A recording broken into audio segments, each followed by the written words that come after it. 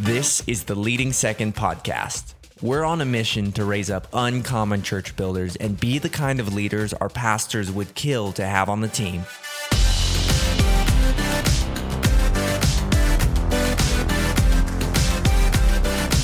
Well, what's up, Leading Second? Welcome back to season 3 of the Leading Second podcast. My name's Brandon Stewart. I'm really excited you're here today for an episode that I have been waiting for weeks here this fall. Of course, Leading Second podcast, we always aim to bring something relevant and helpful. And we have been focused over the last few weeks on some of the urgent topics and things that I felt just were really big on my heart for leaders in this season, leading in 2020. But this conversation today we're going to have is a really important one that we're going to continue to have at Leading Second pre, during, and post-COVID season. And that is a conversation on leadership health. I'm so excited today. We're joined by a friend of ours in Leading Seconds, Kayla Stecklin.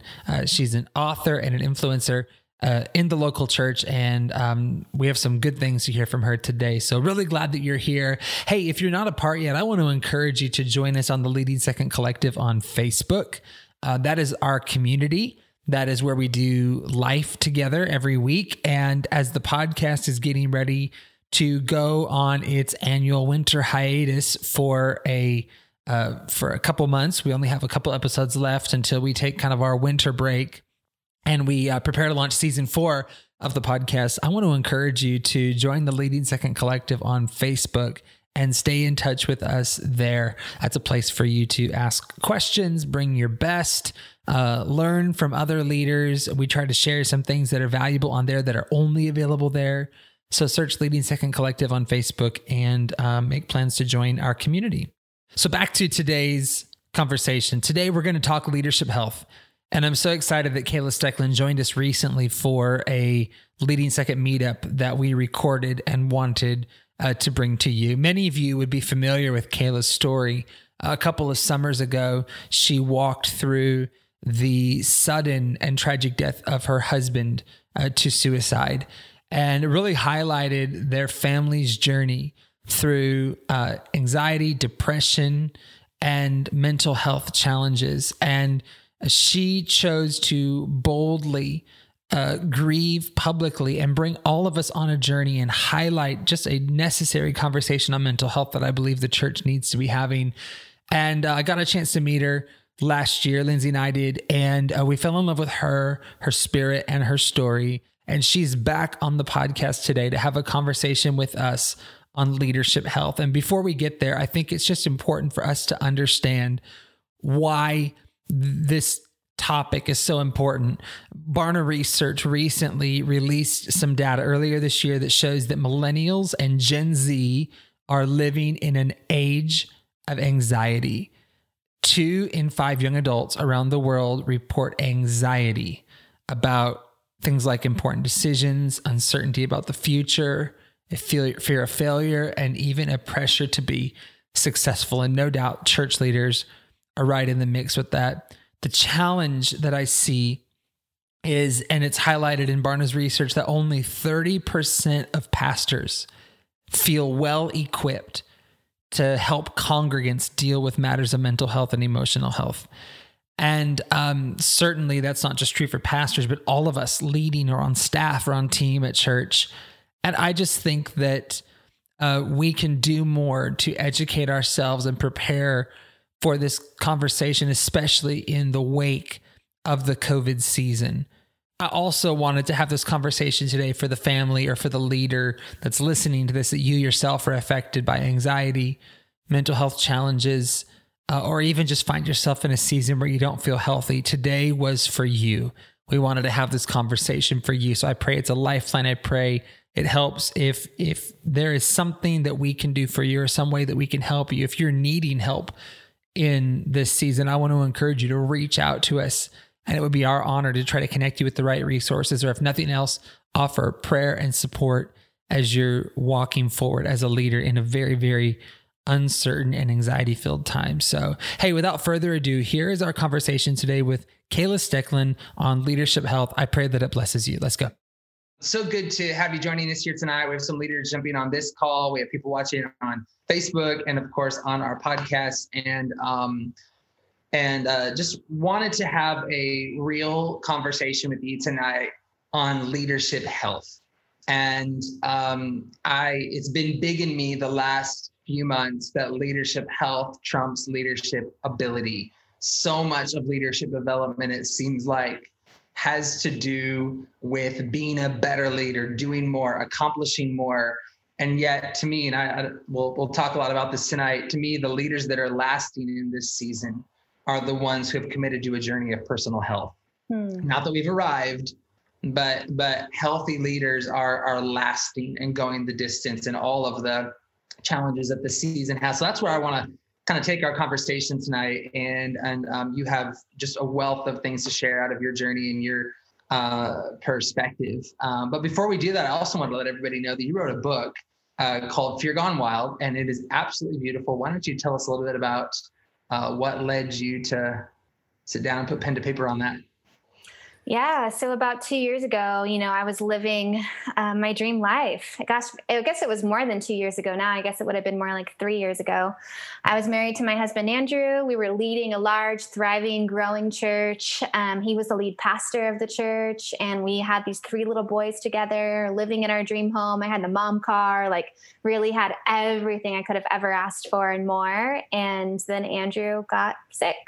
He started having panic attacks, which led to a sabbatical, which led to depression, which led to this summer of living with depression and navigating depression and all that comes with that. And just when we thought that he was getting better and he went back to work, a few weeks later, he died by suicide in August of 2018. And so, his story and our story kind of just went viral. It was all over the news. It was all over the newspaper, people showing up at our church, the news stations showing up at our church. And so kind of overnight, I was handed this microphone and I decided to grab it. I decided to share our story. I decided to play a part in how Andrew's story was going to be told. And so it started with letters. I started writing him these letters. We have a family blog called godsgotthis.com that I would share those letters on, and kind of just went from there. I just kept having more things to share and more things to write and more things I wanted to say to him. And so as I kept doing that, it kind of got the attention of different agents and publishing companies and authors, and they started reaching out, and God just opened all these doors for me to walk through to write this book. And so I wrote it, and it's probably one of the hardest things I've ever done in my entire life was writing that book. I would sit at my computer and type and cry. I've told some girlfriends that I've cried as many tears as there are words in that book. It really was like this sacred therapy session every day that I sat down to write, but so healing, really healing for me to be able to relive that journey with him. I kind of start the book when the panic attacks started, and it kind of goes through our story, and reliving it was very difficult, and reliving the trauma was very difficult. But seeing the beautiful parts and remembering him, remembering our life together. And that was a real life. That life I had with him was a real life, just as real as the life that I have today. And so it was the biggest thing that I did that can honor him, that will live on and that will help a lot of people. I saw right away how me just writing a couple letters, how God was using that and the stories that were flooding in, people messaging me, emailing me, messaging me on Instagram saying that my public grief saved their life, or they were thinking about dying by suicide and they decided to call the hotline instead, or they've been struggling with depression. They finally opened up and told somebody and they checked themselves into rehab. So all these stories were coming in, and that's what really drove me to write the book as well. And for my boys, suicide is so complicated and has so many layers. And so for them, when they're older, to be able to open up the book and really start with the panic attack moment, when that very first panic attack came on for Andrew, and kind of read through the entire journey and see our love. I had a lot of people tell me that they felt the love that we shared when they read the book. And so for my boys one day to be able to read that and feel that and experience that, and to better understand suicide and to have compassion and empathy for their dad. So lots of reasons why I wrote it. It came out in September, just a few months ago, in World Suicide Prevention Week. So yeah. And I thought it was awesome. I agree, by the way. I know your story from your first Instagram post on, and it was really great for me to get to live vicariously through your book and understand the other side of your story, which has so much to offer. And so, and I truly believe the book is life-saving for some. And I think for me and probably so many of us, I think it also just gave me permission to be human, and to realize we all deal with human vulnerabilities and weakness. And of course, that's where Christ can show himself the strongest. And yet it's okay to, realize we're not invincible. And you just gave me permission, the way that you've so publicly grieved has actually just been so healthy and so helpful. And so just thank you 1,000 times for how you've lived your life. And we got to meet in Israel last summer, which was really fun to, we knew you from an Instagram post, but then to just get to have a few days in Israel of all places. Really cool to get to meet your boys, and what an incredible story God is unfolding, in your life and for your boys. Thank you. So I wanted to talk tonight on leadership health. And I have this reborn commitment, as I mentioned, to leadership health. Even my own journey this summer just includes, I think, recentering around this. Get us started on this question, Kayla. Why does leadership health matter? Like, why does this conversation matter to someone listening to this conversation today?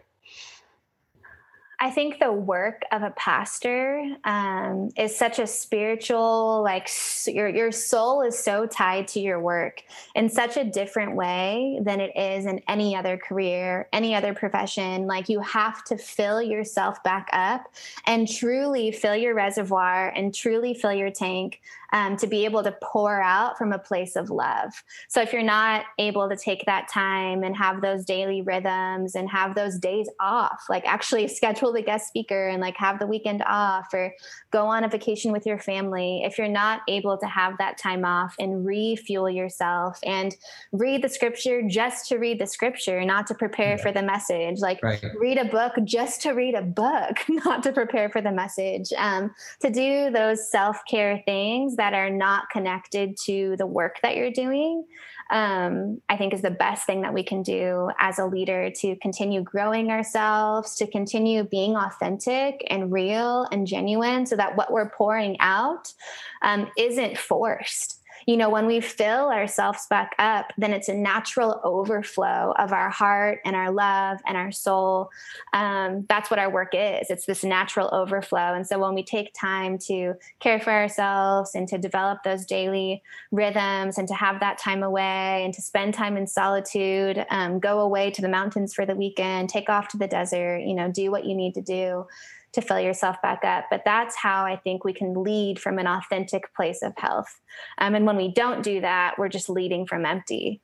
And when we lead on empty, it doesn't work. Burnout is inevitable when you're leading on empty.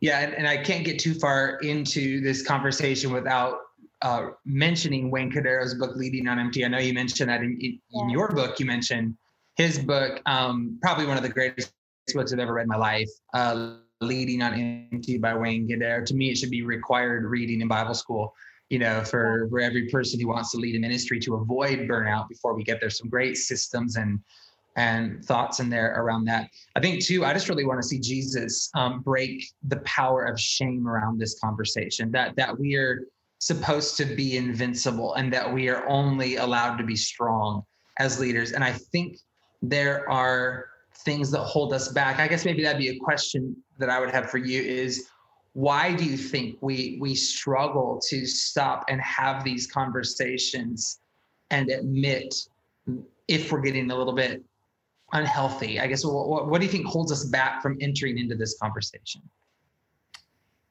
I think it's fear. I think the underlying thing, the main source of where it would come from would be fear.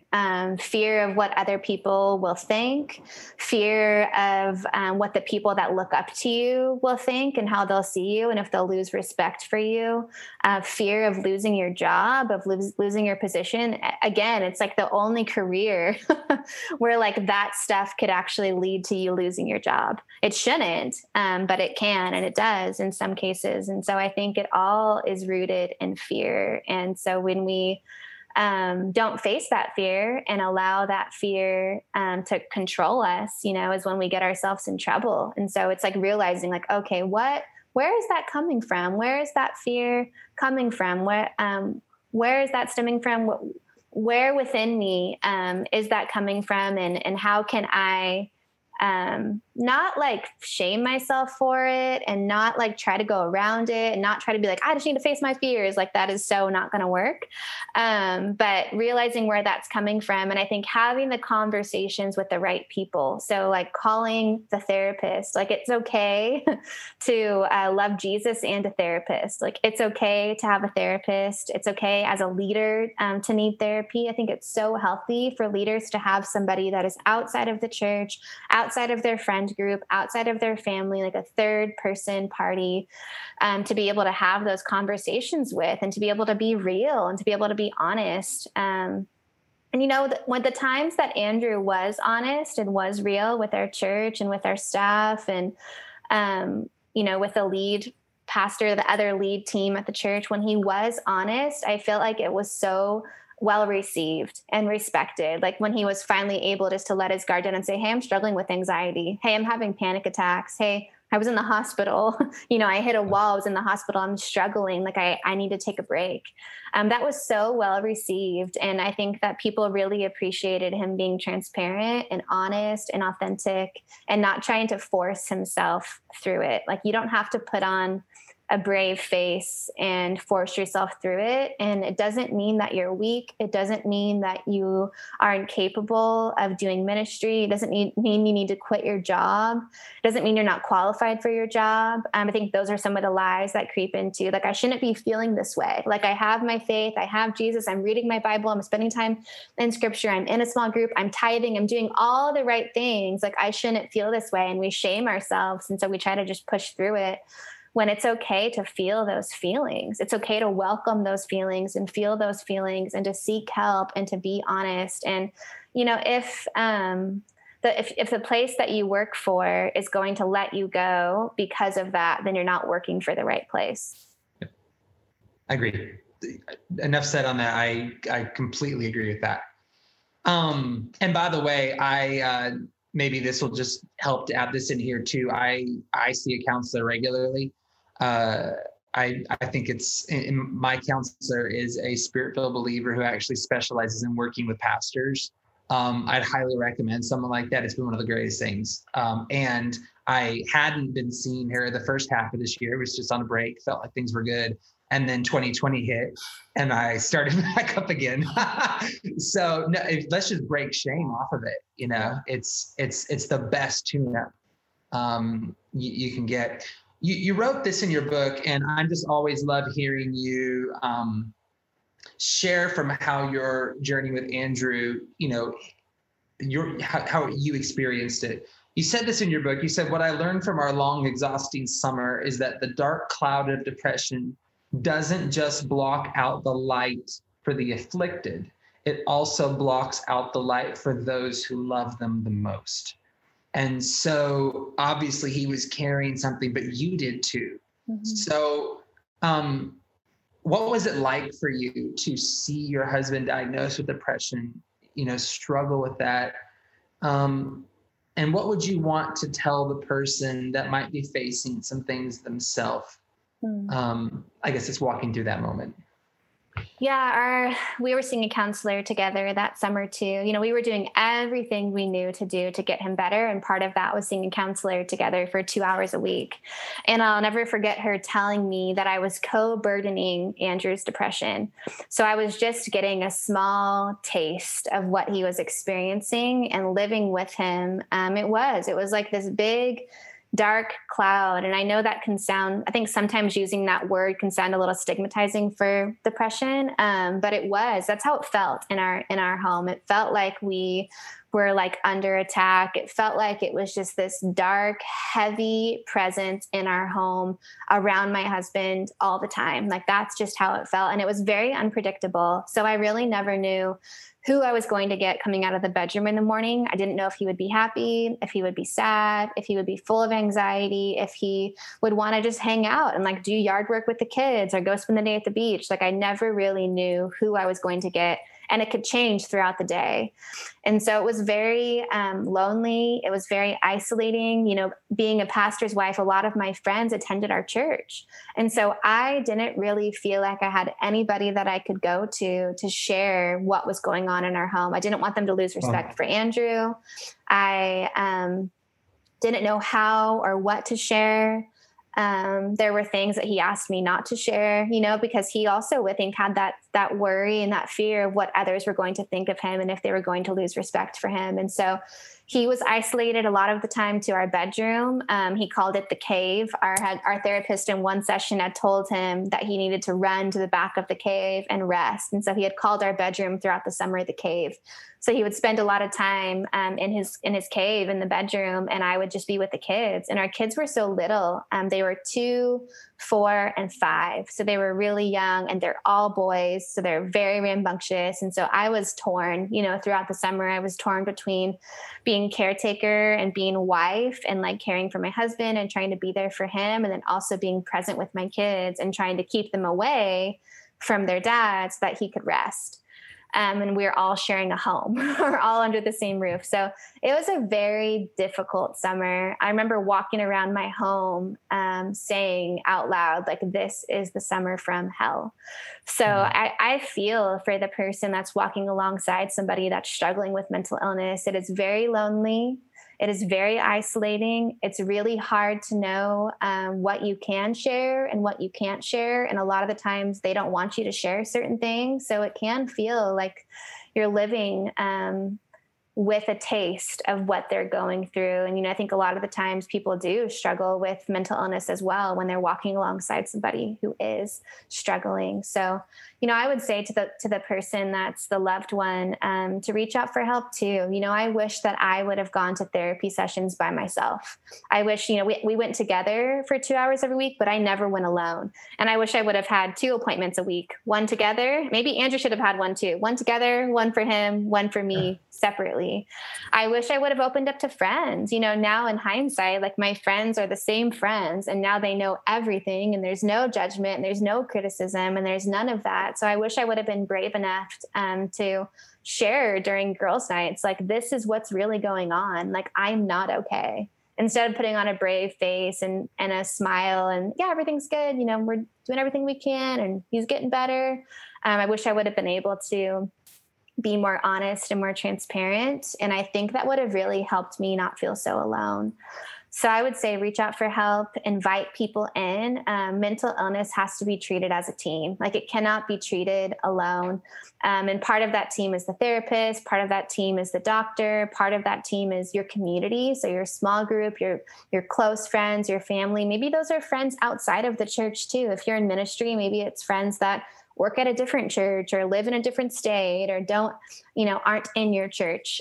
We had friends that were in other churches that we still didn't reach out to. So, you know, it's inviting people into your pain. And I think when we do that, the cool thing about that is when we do that, we give permission to those people to share their pain too, because everybody has pain. We're all either going through something, just went through something, or about to go through something. Like, that's life.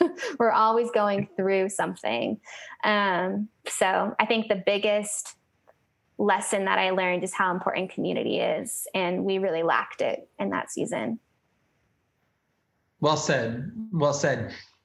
what do you think contributes to us as leaders finding ourselves in a place where we're just not healthy? And I know there's probably a myriad of reasons, but maybe from just your seat and your observations, what are some of the contributing factors that you're seeing maybe as patterns out there right now? I think ministry in general can be all consuming. It can take up every day of the week, every thought in your mind, every thought while you're trying to go to sleep at night, especially when you're at the top of the organization. I mean, it's just this pressure that never lets up. And so I think it's that pressure and it never stops. I remember Andrew saying like Sundays just keep coming. Like they just keep coming and they just keep coming. They just keep coming and it's don't like having stop.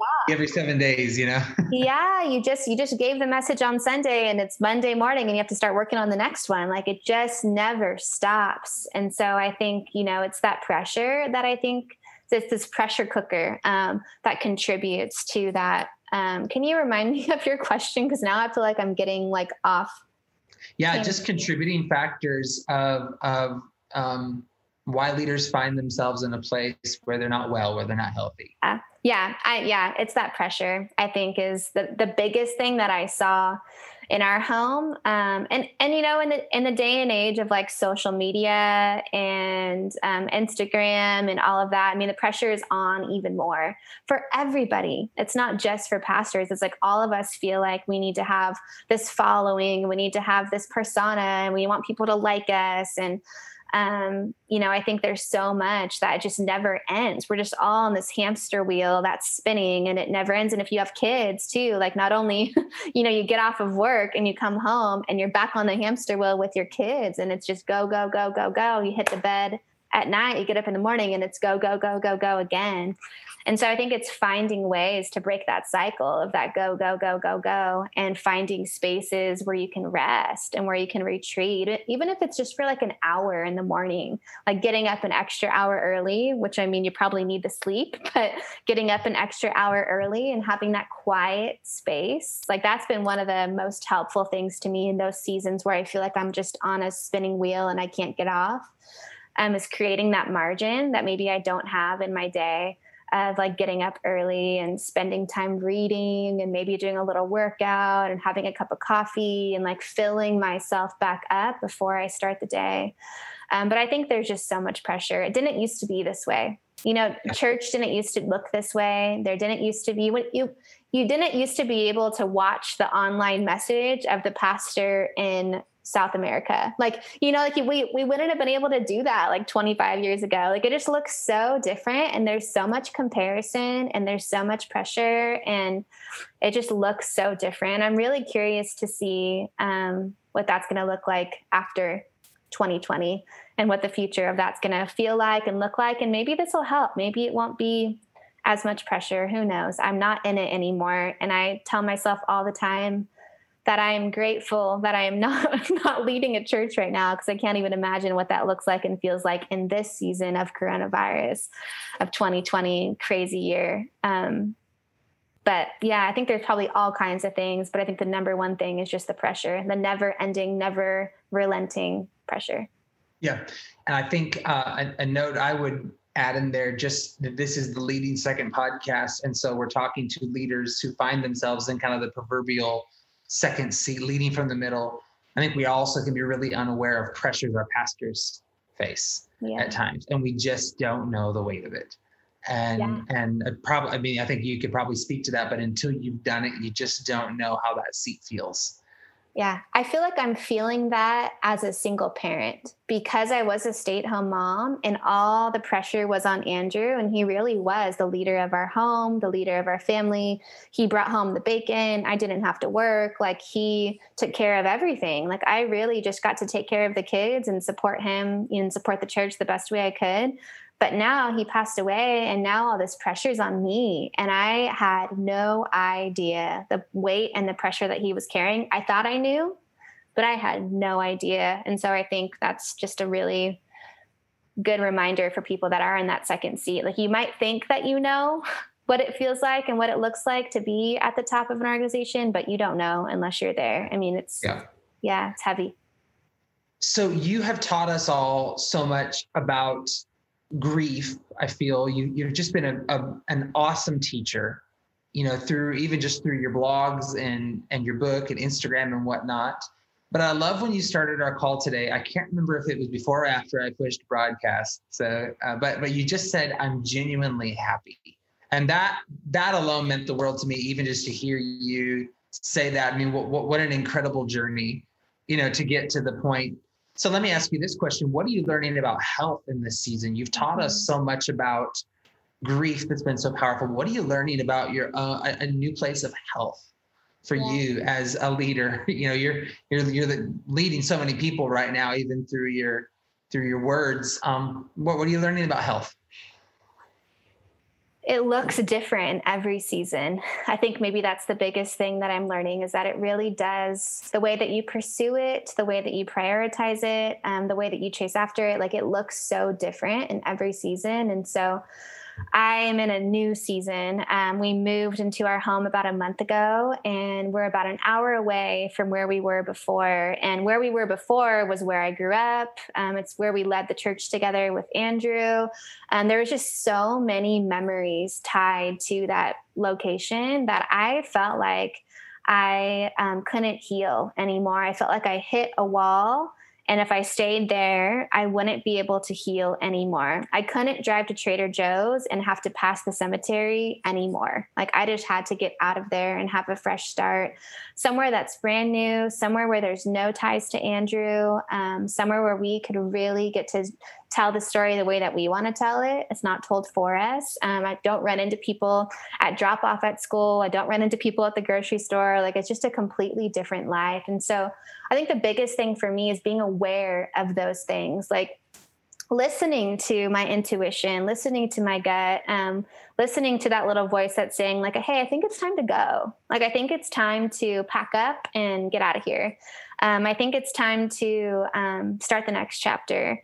I think that's what's been so healing and helpful for me, is to really follow the lead of those feelings. I mean, that's the Holy Spirit leading me in my healing journey and leading us to what's next, and so following that and being brave enough to dare to dream beyond the destruction of my life. Like my life completely fell apart, and I was handed this brand new life that I never saw coming. And I get to decide where I want to go. I describe it as I went from the passenger seat with these 3 little boys in the back and Andrew's driving the car. I went from the passenger seat to the driver's seat, and I still have these 3 little boys in the back of the car that are like, hey, Mom, where are we going? And I'm looking to God and saying, hey, God, where are we going? And so it's listening to him and leaning in. And for me, I've found a lot of healing in reading. I've been soaking up just different kinds of books. And I feel like my spirituality in this season has expanded so much more. It's like I'm not attending church the way that I was before. None of us are. 2020 just looks different for everybody. But I feel like the God that I'm encountering in this season of life is in everything, everywhere, all of the time. Like I can go sit on the beach and stare at the ocean and be like brought to tears by the overwhelming presence of God. I can sit with my kid and play Legos on the floor by the fireplace and be brought to tears by the overwhelming presence of God. I can be at an Italian restaurant with a bunch of girlfriends having a bunch of ravioli and wine and sharing conversation and be blown away by the presence of God. And I think that's what's been so healing for me, is that for so long, God was in a building, and it was what we did for work. It was just part of our life, was this ministry and this church we were leading. And I felt the pressure to fit this cookie cutter of pastor's wife and what that looked like and what I wanted that to look like and what was expected from me. And it's like, now I'm free to be whoever I want to be, to lead my family however I want to lead my family. And it's scary, and it's a lot of freedom, and it's very scary. And my kids are really young, and it's scary to be the leader of my home. But I really feel so free to discover God, to encounter God, to heal, to dream, to create the life that I want to live, and to lead my boys the way that I want to lead them. So yeah, I think the biggest thing for me has been reading. It's been going for walks. It's been being outside. It's been saying yes. to open doors and invitations. Yes to things like Israel, where I met you. Yes to things like the book. Yes to things like this, things that would have been very outside of my comfort zone before. Yeah, all of those things. Beautiful, beautiful. I heard it said one time, God is no man's debtor. He doesn't take, he gives. And so any moment that feels like loss, he will repay, he will rebuild, he will restore. But he does use pain, sometimes to reveal himself in a new way to us. And so pain at the time feels like a loss, but I believe God always meets us there. And which kind of segues into a question that we had pop up on Facebook that I'll throw your way. You may have just spoken to it a little bit, maybe lean into it just a little bit more. What role do you feel the Holy Spirit played in your journey of healing? How has the Helper helped you, walk through the last 2 years? Mm-hmm. I really, when we were walking through the mental health journey with Andrew, it felt like God was so far away. It felt like we were in this wilderness, desert season. Where are you, God? Why aren't you fixing this? Why aren't you coming through? Why isn't he getting better? And then Andrew died. And then it literally felt like God was everywhere all of the time. And everything, like every little thing, even my closest friends were blown away at what God was doing in my life. Like it was just so apparent and just everywhere and so obvious. And so, I would say that I felt the Holy Spirit lead me in all kinds of ways, in everything. Like my eyes have been opened up to see life so differently. I feel like I can see the love of God in everybody, in everything, in the ocean, in my friends, in strangers. Like I can see the reflection of the love of God in everybody in such a different way. I think I have a newfound appreciation for life because I lost my husband and I've tasted death, and in that season of grief and grieving, and I'm still grieving. It just looks totally different today than it did the last year. But in that really dark season of grief and grieving, where there were days where I wanted to die, I struggled with suicidal thoughts in that season as well. But I felt and encountered and met God, the Comforter. And that was really what carried me through. There's a verse that I had on my fridge: the Lord is near to the brokenhearted and comforts those who are crushed in spirit. And honestly, I really felt that so deeply through those really, really dark, isolating, lonely, heavy, I want to escape my body because I'm so consumed with pain days. There were so many days where the pain was unrelenting and overwhelming, and I didn't want to feel it anymore. And I can say that I still have that pain, but it just looks and feels differently today than it did then. That's the biggest thing that I've learned about grief, is that the pain moves forward with you. It's not something that you move on from. It's not something that you leave behind. I read this book called A Grace Disguised. It's a beautiful book for anybody that's going through a grieving journey, A Grace Disguised. And in it, he talks about how he lost a lot of people. I think he lost his mom and his wife and a child all in a car accident.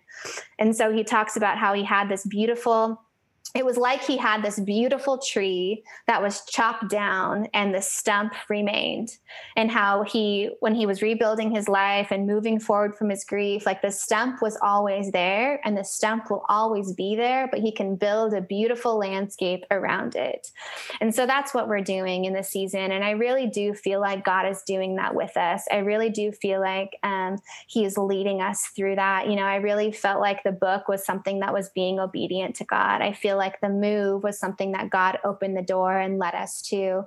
I don't think, for me, it's not this audible voice that I hear. It's not this aha moment. It's more of a lot of little moments and a lot of nudges that I finally listen to. Okay, God, okay, I hear you. Okay, I'm going to follow that. That comes through all different sorts of people and all different kinds of situations, that it all comes together. I'm like, oh, that's God trying to tell me something. So that's what it's looked like for me. Great. I love it. What rhythms have you set up or are you setting up in your life just to continue to lead yourself to a place of greater health? And before you answer that, I love how you just said that grief does move forward with us. I mean, I think we can beat ourselves up sometimes because we feel like we haven't moved past something. Like, why am I not over this? And I love how you've given us permission through that statement to realize that some of these things are going to go forward with us. But I'd love to know if there's just some rhythms you're setting up in your life that are leading you forward even more into a place of greater health and strength. I honestly have been running. The last 2 years, I have just been running.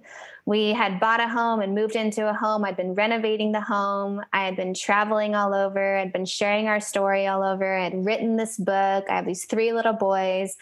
I had just been running, and now we moved into this different home. It's not a new home, it's an old home, and it's quite a fixer-upper.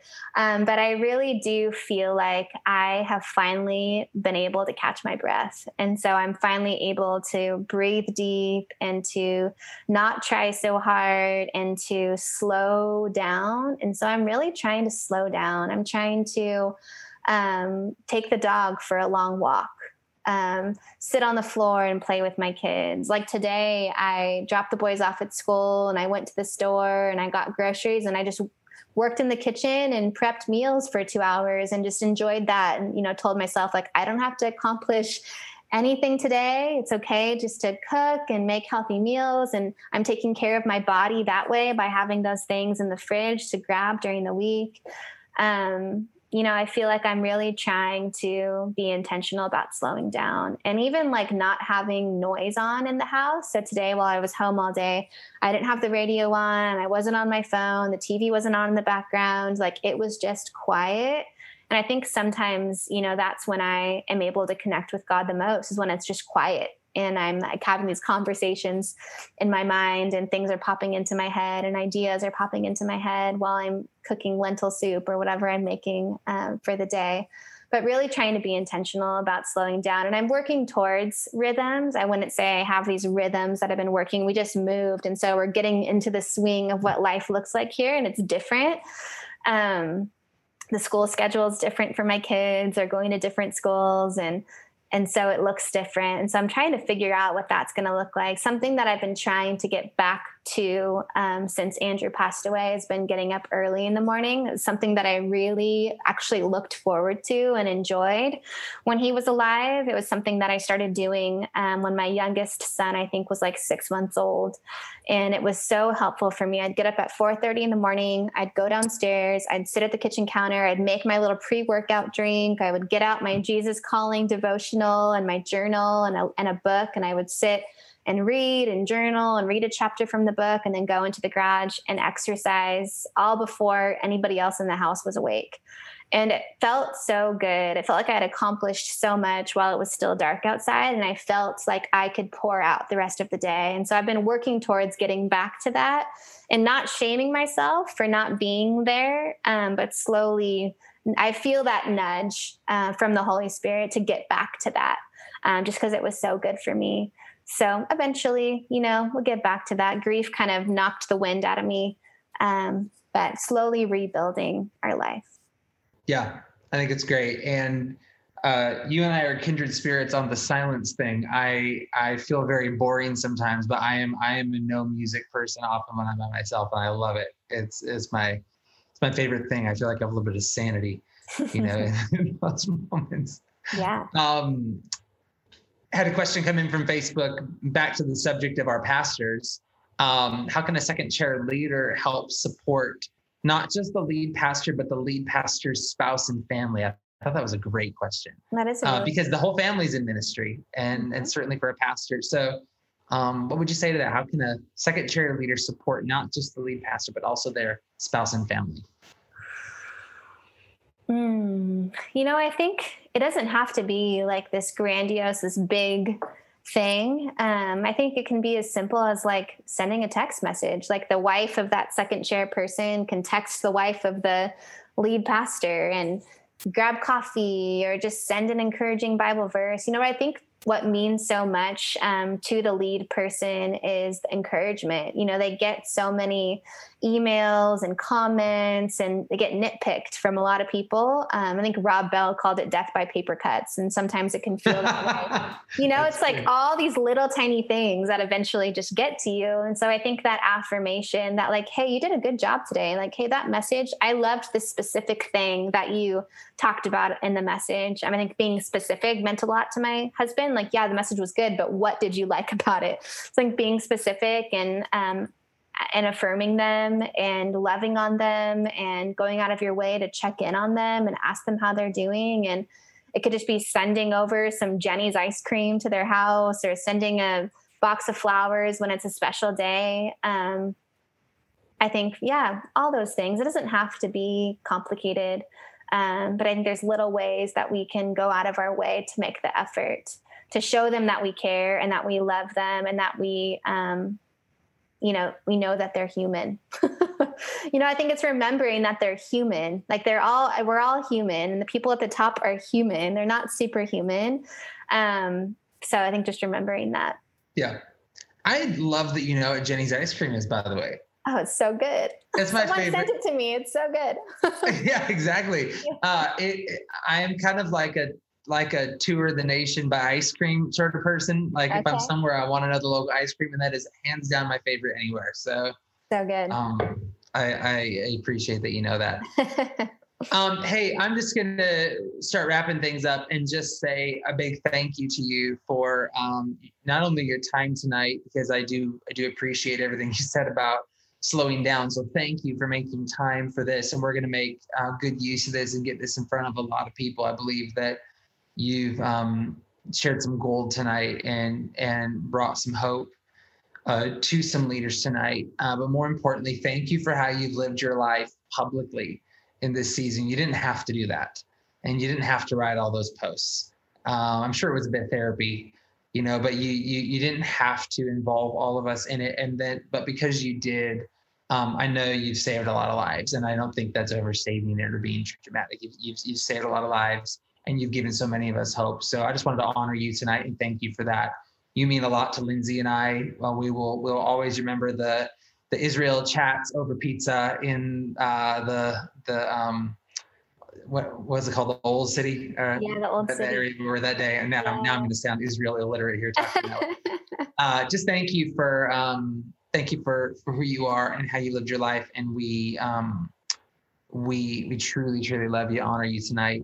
Maybe just wrap us up and land the plane. This is my favorite question to ask guests. So I ask you as well. What is your prayer for the local church in this season? We are in a significant season. Yeah. What's your prayer for the local church? That's a really great question. And, my heart has been so heavy for the local church. I've imagined so many times what life would look like if Andrew was here and we were trying to navigate ministry in this season. My prayer would be that the local church would find a way to foster just rest in this season. I know it's a crazy season, but that they would know that they don't have to try so hard, and that it's okay to rest, and it doesn't have to be perfect. And God's got them, and God's going to take care of them. Yeah. Yeah. Awesome. Well, I love it. Thank you so much, Kayla. Appreciate you tonight, and all of our best to you and your amazing boys. We love you. Love you. Thanks for having me. Well, I want to say a big thank you to Kayla for joining us today. I hope that you'll go and get her book, Fear Gone Wild. It's such a powerful read. It will help you and speak life into you on your journey to just be a healthy leader for God's church.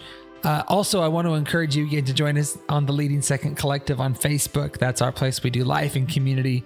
We would love to have you there. So Leading Second, we love you. We're praying for you today. A couple episodes left for season 3 that we believe will speak life into your journey in 2020 as a leader in God's church. So, hey, we love you. Until next time, Leading Second, let's run strong for the kingdom and lead in an uncommon way together.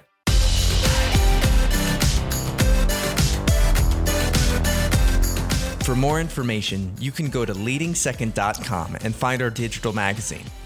You can also follow us on Instagram @LeadingSecond to keep up with our community of uncommon church builders.